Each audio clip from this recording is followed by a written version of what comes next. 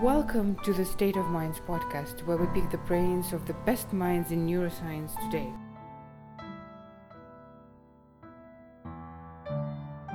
This is a podcast of the Graduate School of Systemic Neurosciences at the Ludwig Maximilian University in Munich, made possible thanks to the generous support of Lena Bittel and Sven Schwarm. We have an interview with David Redish, who is a distinguished Magnite professor at the Department of Neuroscience at the University of Minnesota. Not only is he a highly successful scientist, but also an accomplished poet and playwright. Please enjoy our wide-ranging conversation with Professor Redish.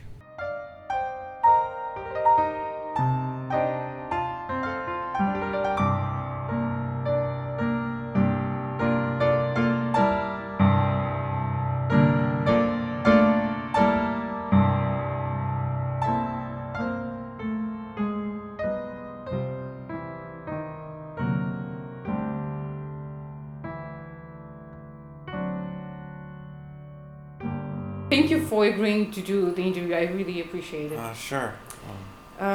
It looked like, looking at your CV, that you've inhabited computer science departments for the first half of your career. Like first at the Johns Hopkins for your bachelor's, and then Carnegie Mellon for your master's and PhD.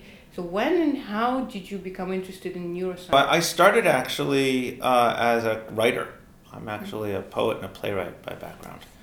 So at Johns Hopkins, I double majored in what's called the writing seminars and the computer science. And I was doing computer science. And I was doing, at the time we called it neural nets, and now it's kind of deep learning is the big word these days. I went to Carnegie Mellon to work with Dave Turetsky, in large part because he was the person doing the boundary between symbolic and sub-symbolic artificial intelligence. And we were working on metaphor and language and doing models of prepositions. So what does it mean to go around something, right? You can walk around a park, you can go around around an obstacle. How do you represent the word around?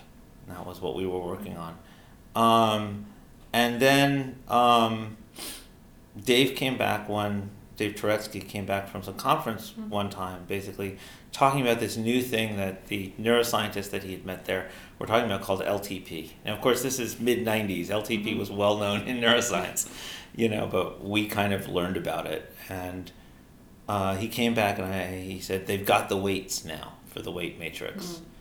And we started looking at models of neuroscience.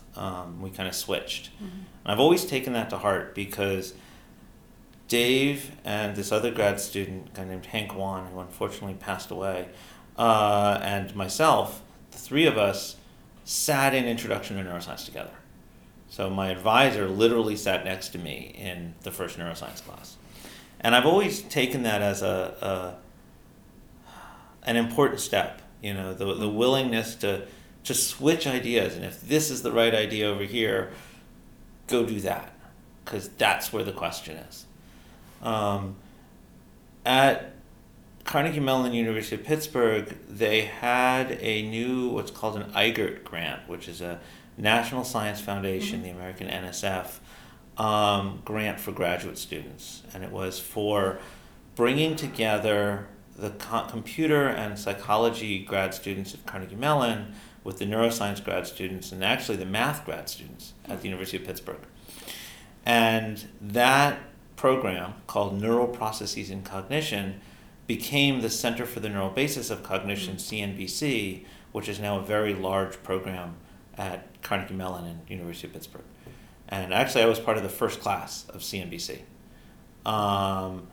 And it was an exciting time. It was to be able to bring in these computer science ways of thinking about problems to neuroscience questions. Seemed very, very new at the time. So this, to give you a timeline, this is 1993, 1994. So I started grad school in 1991. So we're talking kind of early 90s. I did essentially all modeling as a graduate student. So I graduated in 97, and I went to work with Carol Barnes and Bruce McNaughton at the University of Arizona to do experiments. And I did it because I had been told, I think quite correctly, that you couldn't just do modeling. Mm-hmm. You had to do some experiments or nobody would ever listen to you. And that was what I was told. And I went to do, I went to do my time, I used to call it, right? I was going to do my time as get an experiment, get one experiment done, and then I could come back and go back to the modeling. That was where the real action was.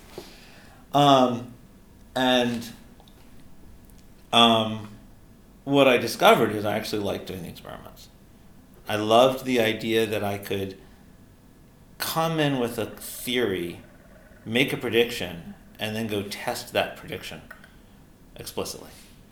And, really discover things. I remember when I was interviewing for jobs, I won't say what university this was, but there was a university, and they at the end of the interview, the chair of the department said, well, you realize this is a theory job. We'll get you, we can get you a postdoc, we can get you, but we don't have a lab. We don't have money for startup, right? This is not an experimental job. And I said, no, I need a lab.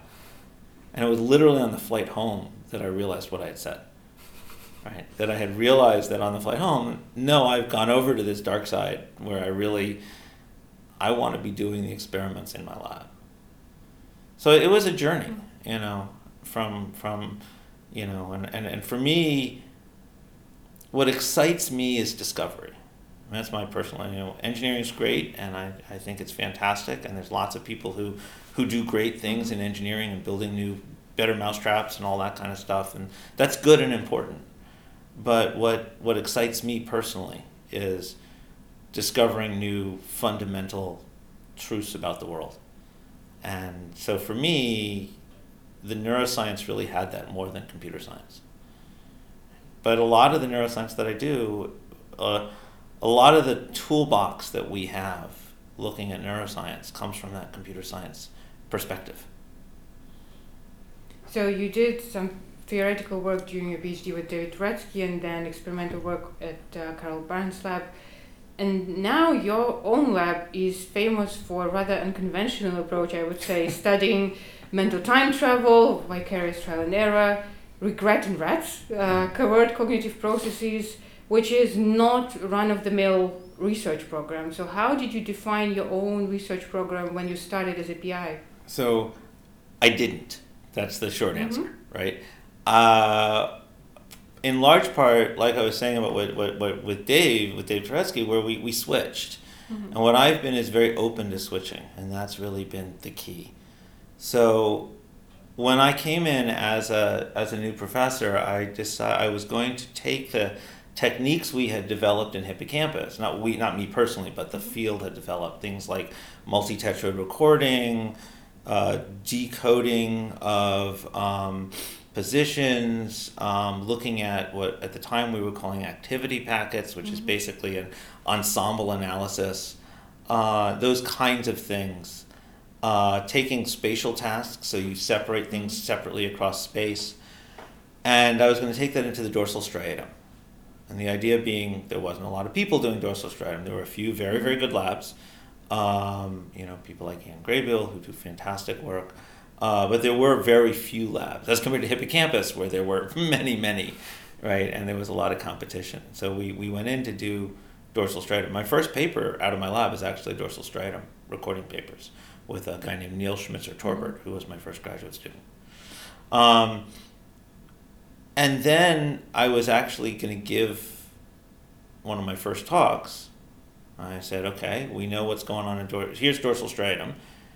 And I was about to say, I was writing it, I was saying, okay, and then I'll say, this is what happens in Hippocampus.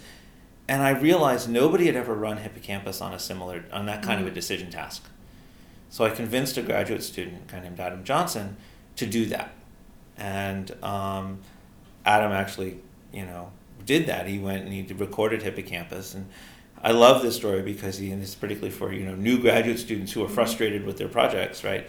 Adam spent years complaining, saying, "I'm just replicating what Neil did. There's nothing interesting here, It's all just place cells. We know this, And then one day, Adam comes into my office and says, "Dave, my rats are doing mental time travel."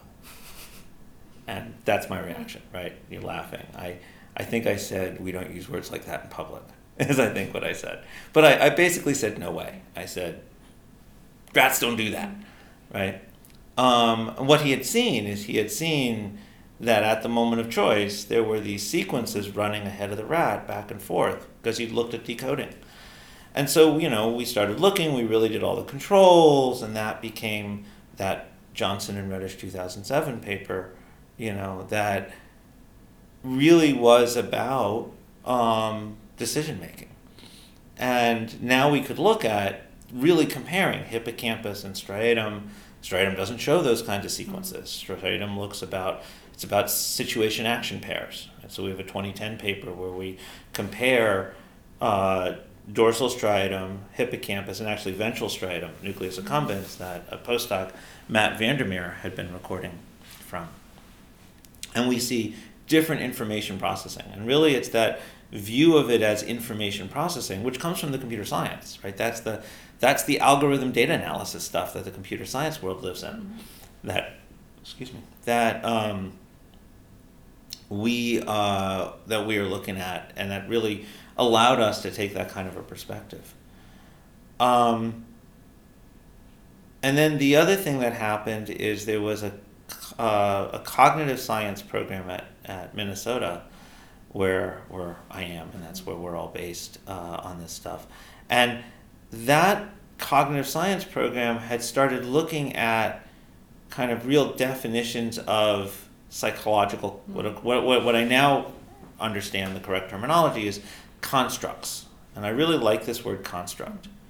The idea that there's a construct is a definition of a term. And actually one of the things that people always complain about is say, well, we don't know how to talk about psychology or neuroscience, and I don't think that's true. I think we actually know a lot about it, but it's about what are the constructs. And they compare it to physics, and I point out, in 1600, physics had constructs of momentum and constructs of zodiac. Zodiac's not very useful, so they drop it, right? Now, momentum's still a construct. It is a construct. It's a way of looking at physical reality, right, that we can talk about and we can use in our definitions. So, what does it mean to regret something, right? So when another graduate student, Adam Steiner, came into my office and said, "My rats are showing regret," I was prepared for that because Adam Johnson had already pushed me over the mental time travel line, right? I said, okay, wait, let's be careful with the term regret. What does it mean, right? What is the psychological construct of regret? And if we have that, what would we have to look for at the neural level? So you're right. I mean, a lot of what my lab has been looking at has been this kind of boundary between neuroscience and psychology, and really asking what is the underlying information processing of those psychological constructs. I don't know, does that help? No, definitely. And reading your papers, it shows, and I cannot help but marvel at the design of behavioral tasks. Rat's Restaurant is definitely my all-time favorite. Yeah, I love it. Restaurant Row is my favorite. How do you design behavioral tasks? And given that you have papers discussing how rats value time differently in different tasks, how do you get an interpretation that really gets to animals' phenomenology? So I would start by saying that we define tasks. I think we define tasks ethologically. Is a large part of what we've done. There are three things we try to do with a task. One is to separate out as best possible, and I mean separate out spatially, the different components of the task. The second thing is to make it sure that the animals can actually do the task. And that is a big issue. I mean, there's a lot of tasks we've tried to do that animals can't do.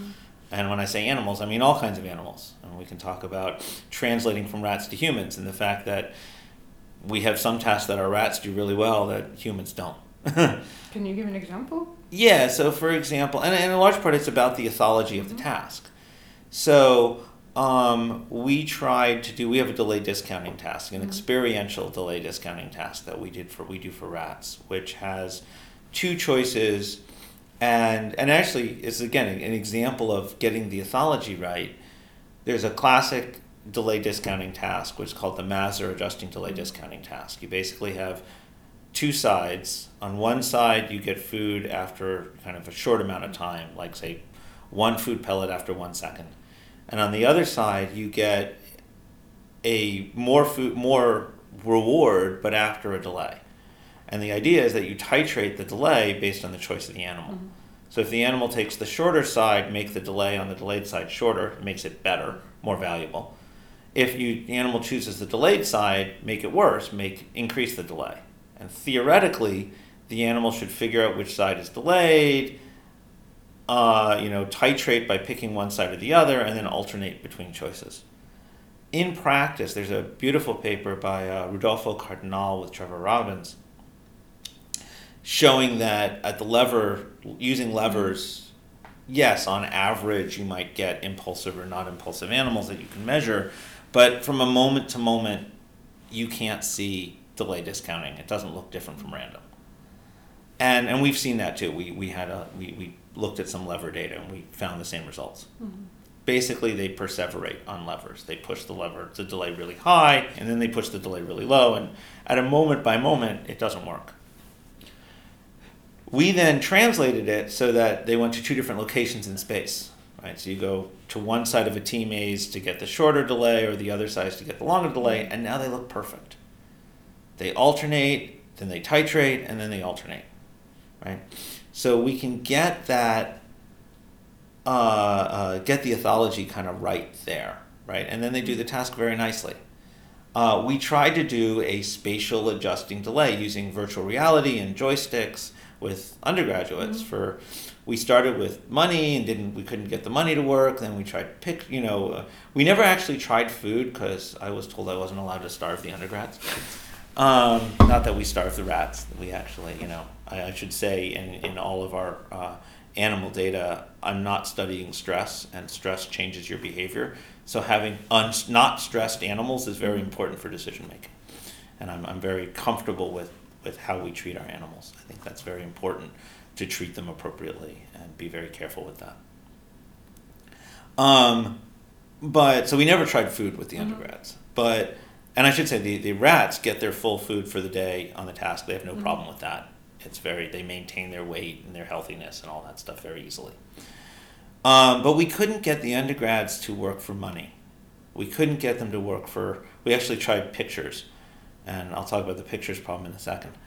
So the money problem was either we paid them too much, at which point they wanted everything, or we paid them too little and they didn't care.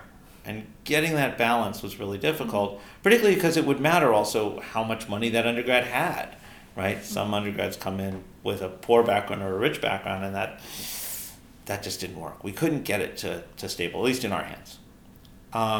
We did try pictures, but it depends greatly on what pictures you like, right? I don't want to make assumptions about what pictures you like or don't like, and unfortunately you have to make that assumption.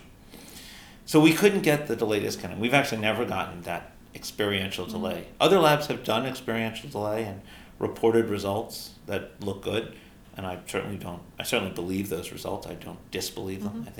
I'm sure they're valid given the labs we're talking about. But we never got it to work. But on Restaurant Row, so Restaurant Row is this task where the rats run in a loop, and they pass 4 different flavors of food, kind of at each corner. Think of it as a square with spokes looking out to the side. And as they enter each restaurant, as they pass by each spoke, they get a tone, a pitch. The pitch of the tone tells them how long they would have to wait for food. So a high pitch might mean 30 seconds. Is it worth 30 seconds of your time to wait for that cherry-flavored food pellet? Or do you want to skip it and try your luck at the banana restaurant next door? And they have an hour, so it's an economic task. They're spending time to get food. And I should point out, the reason we built this task was not to look at economics. It was not to look at, handling delays. It was because we wanted to control for this regret question, and we needed future and past. And we needed to actually look at a task where we had the restaurant they were considering, the next restaurant that they were worried about, the restaurant they had just left, and an opposite control. That's why we had 4. And we built the task for that. It turns out it's an excellent task for all these other things. And we can play neuroeconomics games and all that kind of stuff. That's really exciting. And we were trying to figure out how to translate that task into humans. And a grad student who was co-advised by myself and another professor named Angus MacDonald, the student's name is Sam Abram. And Sam, she came up with a brilliant idea. I remember one day she's sitting in my office and she says, well, wait, what do humans forage for? And the two of us, both say, videos on the internet. Right? That's what undergrads forage for. They forage for videos on the internet. It's true. So we created a task with 4 video galleries, right? There's a kittens gallery, and obviously got to do cat videos, right? A kittens gallery and a landscapes gallery and a bike fail, those kind of ride your bike off the roof and person crashes and some people think it's funny. And a ballroom dance video. And the question now is, you come to the gallery, you get a download bar. Are you willing to wait 30 seconds for your 4-second cat video? Or are you going to skip it and try your luck at the, bike fail video next door? And now humans look just like rats. And we actually have second and third and fourth order effects. We can do fMRI in the humans. We can do recordings in the rats. We've actually done optogenetics in mice on the same task, and they all look identical, right? So there's a journey on this, right? We designed the Restaurant Row task to look at regret questions. That turned out to open up economic questions. We were able to translate it into humans by getting the ethology right. And now we have this, we can look cross-species, right? Now we're starting to work with another lab that works on monkeys that wants to try to develop it for monkeys. We don't do monkeys in my lab, but this other lab wants to do and see if they can get the same kinds of questions. Can you get monkeys doing this Restaurant Row task? And I think it'd be very exciting. How does the economic behavior change as you move across these different species? Becomes fascinating. Yeah, and it's a very rare opportunity to have one task that really works in different species. And speaking about translation, in your 2013 book, The Mind Within the Brain, you synthesized your extensive research on decision making. In your personal life, does the knowledge of habit formation and decision making processes change how you make decisions? Yes. I'm not going to say it makes it better. What it does do is, I don't know, it's hard to say, does it change how I make decisions, because it's hard to look at oneself that way. But it does change how I appreciate the decisions that I make. And one of the things I try to push in that 2013 book is the idea that all of these different decision-making systems are you, right? Mm-hmm. So the book makes the argument that there are essentially these 4 action selection systems. A deliberative system where you are imagining the future, deciding what of those futures you'd like, kind of creating a simulated world and running it through to be evaluated. A habit system, which is basically learning to recognize a pattern and release an action chain. Think a sports figure, hitting a baseball, throwing a football, heading a football since I'm in Germany, or a dancer or music, right? The third system is we have to include reflexes because that's an action, and understanding these behaviors includes reflexes. And then a fourth system that is kind of an instinctual, species-specific behavior that you learn when to release, which turns out to involve not only Pavlov's dog salivating or running from the lion, but also human social interactions turn out to be this fourth system. And one of the things I point out in the book is you are all four of these systems. And a lot of people will come along and say, that you're some sort of superficial surface and that the habit isn't you, or the being afraid isn't you. And I say, no, the person who's afraid is you. You are the one who has this irrational fear, right? Well, that's part of who you are. You can change who you are, but it is part of that integrated person. And that changes how I look at myself. That certainly is true. My habits and instinctual responses, I kind of accept as part of me. Maybe that's a good way to say it. I'm not sure if it's successfully changed my behavior. Although I suppose, one of the things that is a consequence of this is that changing how you ask the question changes how the behavior comes. Right? This is a new thing actually being pushed very in behavioral economics called nudge. And the idea is by changing the question, you can actually change behavior without forcing it. Right? One of the examples we give is it turns out one of the best treatments, for example, for drug addiction is a thing called contingency management, which is basically you pay people not to take drugs. Now, you haven't prevented them from taking drugs. You've said, look, if you don't take drugs, you get some money. And the usual explanation for this is you've made the drugs more expensive. Turns out that doesn't actually fit the data. What it almost certainly is doing is changing the question that's being asked. So now the question is not, should I do drugs or not? It's, should I do drugs or should I go get my gold star?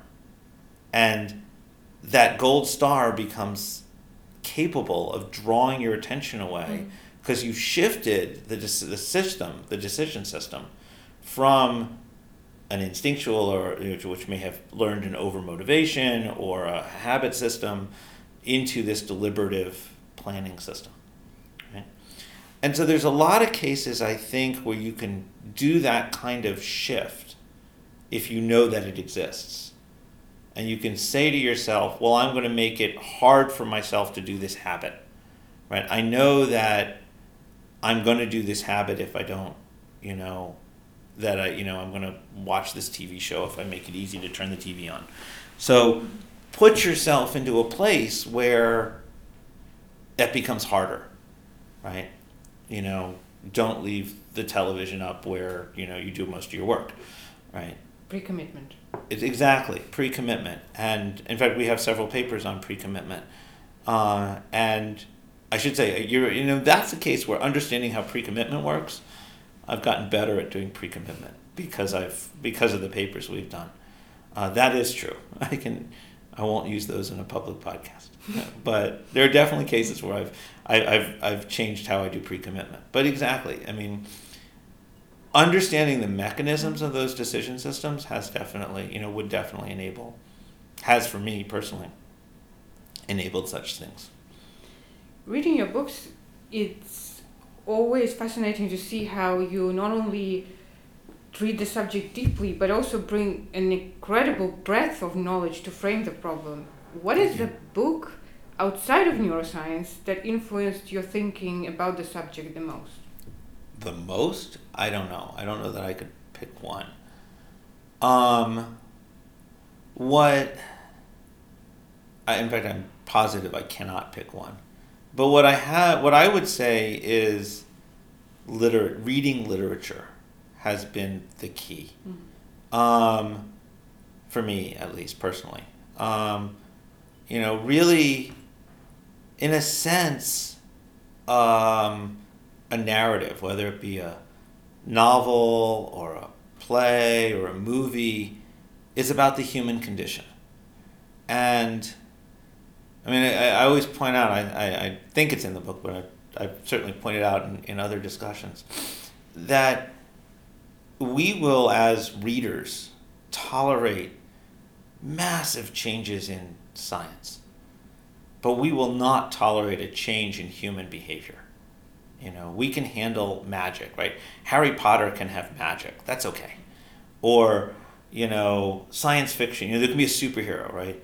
One of my colleagues, a guy named Jim Kakalios, talks about the physics of superheroes. And he has this great story about how he basically says, let's assume that we're allowed to change one law of physics. And then the question is, what follows from that? But what I mean when I say this is that, we're okay with changing those laws. Like, there was a great example I had recently. There was one of those recent superhero movies, X-Men. I think it was X-Men Apocalypse, but I may be wrong about that. It was one of these, right? Mm-hmm. And there's this one where Magneto, who is able to pull metal because he controls magnetic forces, he can pull metal out of the ground, and he's become super powerful, and he's like ripping the Golden Gate Bridge apart in San Francisco, and that's all fine. Everybody's comfortable with that. But the key scene is as he's, his rage has burst out, right? His rage has to be real, right? In fact, one of the stories about Magneto is where his rage comes from and the reality of that rage.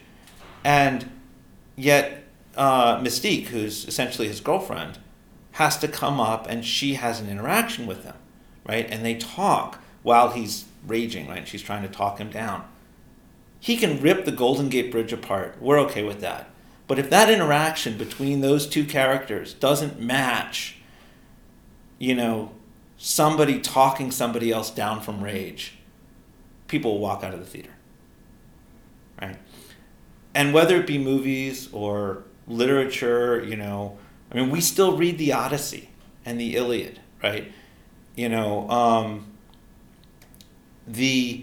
Iliad, for example, these characters are so real. We understand, Achilles' petulance in the Iliad, or what drives Odysseus home, and in fact, we understand his PTSD-like rage at the end when he finally gets home and kills all the suitors who've been basically bothering his wife while he's been gone because they thought he was dead, right? Those human interactions to me are key. The other thing that is poetry also, and I find that great poems are about momentary observations, right? About a reality of seeing something a little differently. And for me, that literature, and actually reading literature, has been, I would say that would be the key outside of science. That's wonderful to hear. I almost expected you to say something from computer science, so it's very refreshing to have someone speak openly about their extra scientific activities. Now, just 3 rapid-fire questions to finish. Which skill or skills you wish you had acquired earlier on in your career? Oh, that's an interesting one.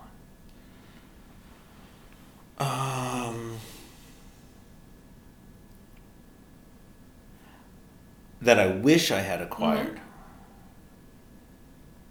Time management.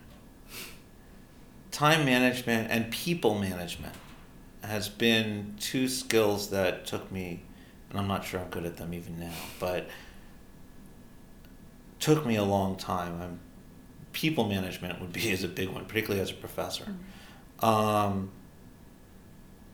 But that's in part, I would say, if talking to a student, I would say actually the most important skill is writing.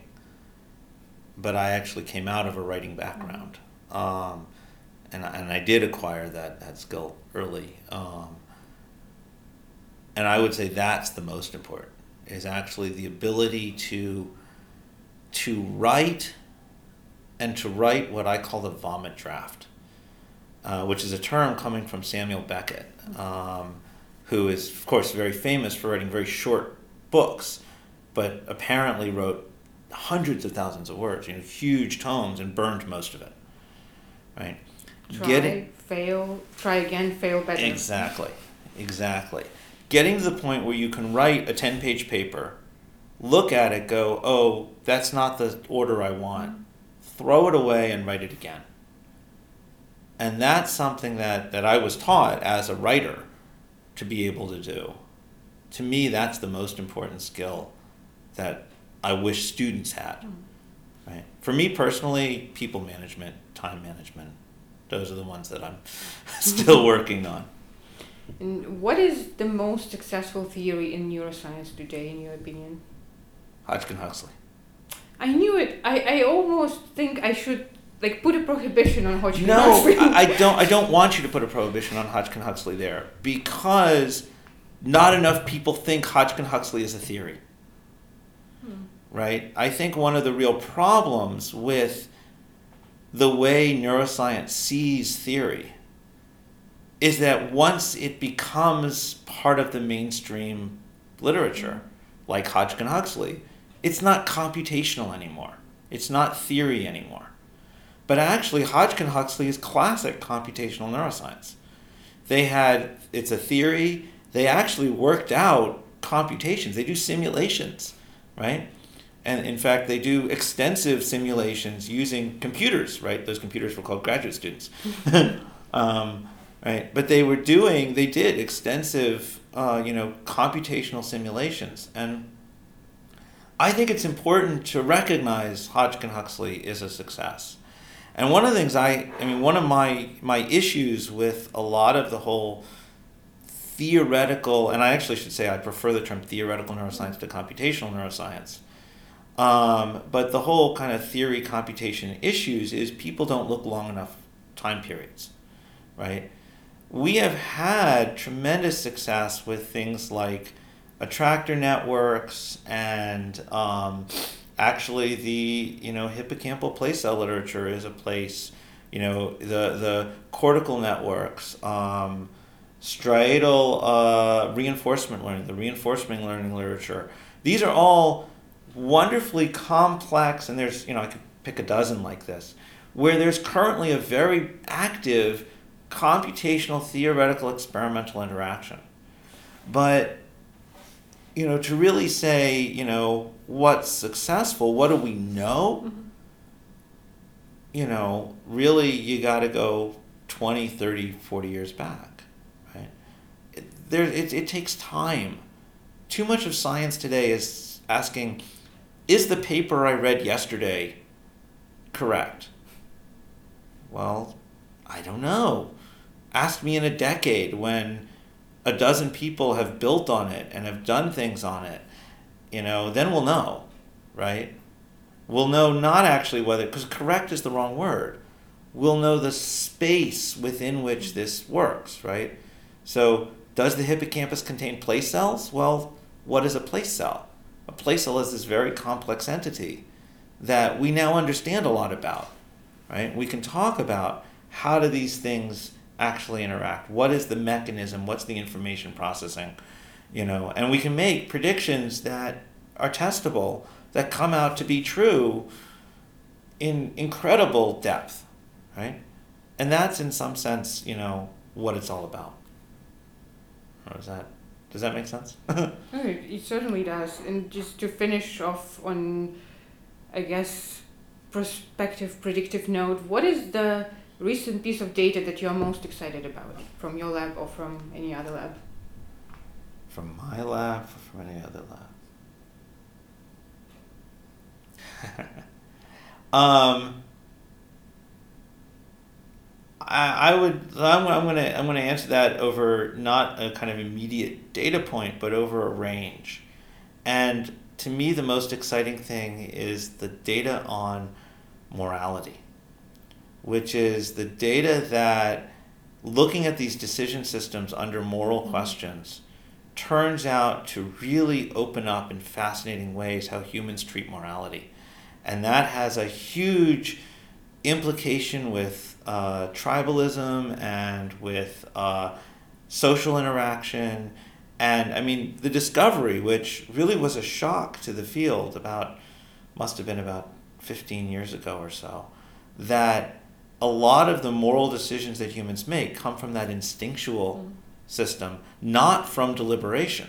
Right? You go back philosophically, back to Augustine and Freud and people like that, right? It's all the deliberation system that matters. But actually, the human social interaction of saying you need to share with your friends, that actually is this instinctual system. To me, that's a major breakthrough that we really have not completely processed the consequences of. To me, that's the most exciting data point. Now, it's not from my lab, but that's the one that I'm, most intrigued by right now. Thank you very much. Oh, thank you. If you enjoyed this episode, please subscribe and leave us a review on iTunes or Stitcher or wherever you get your podcast from.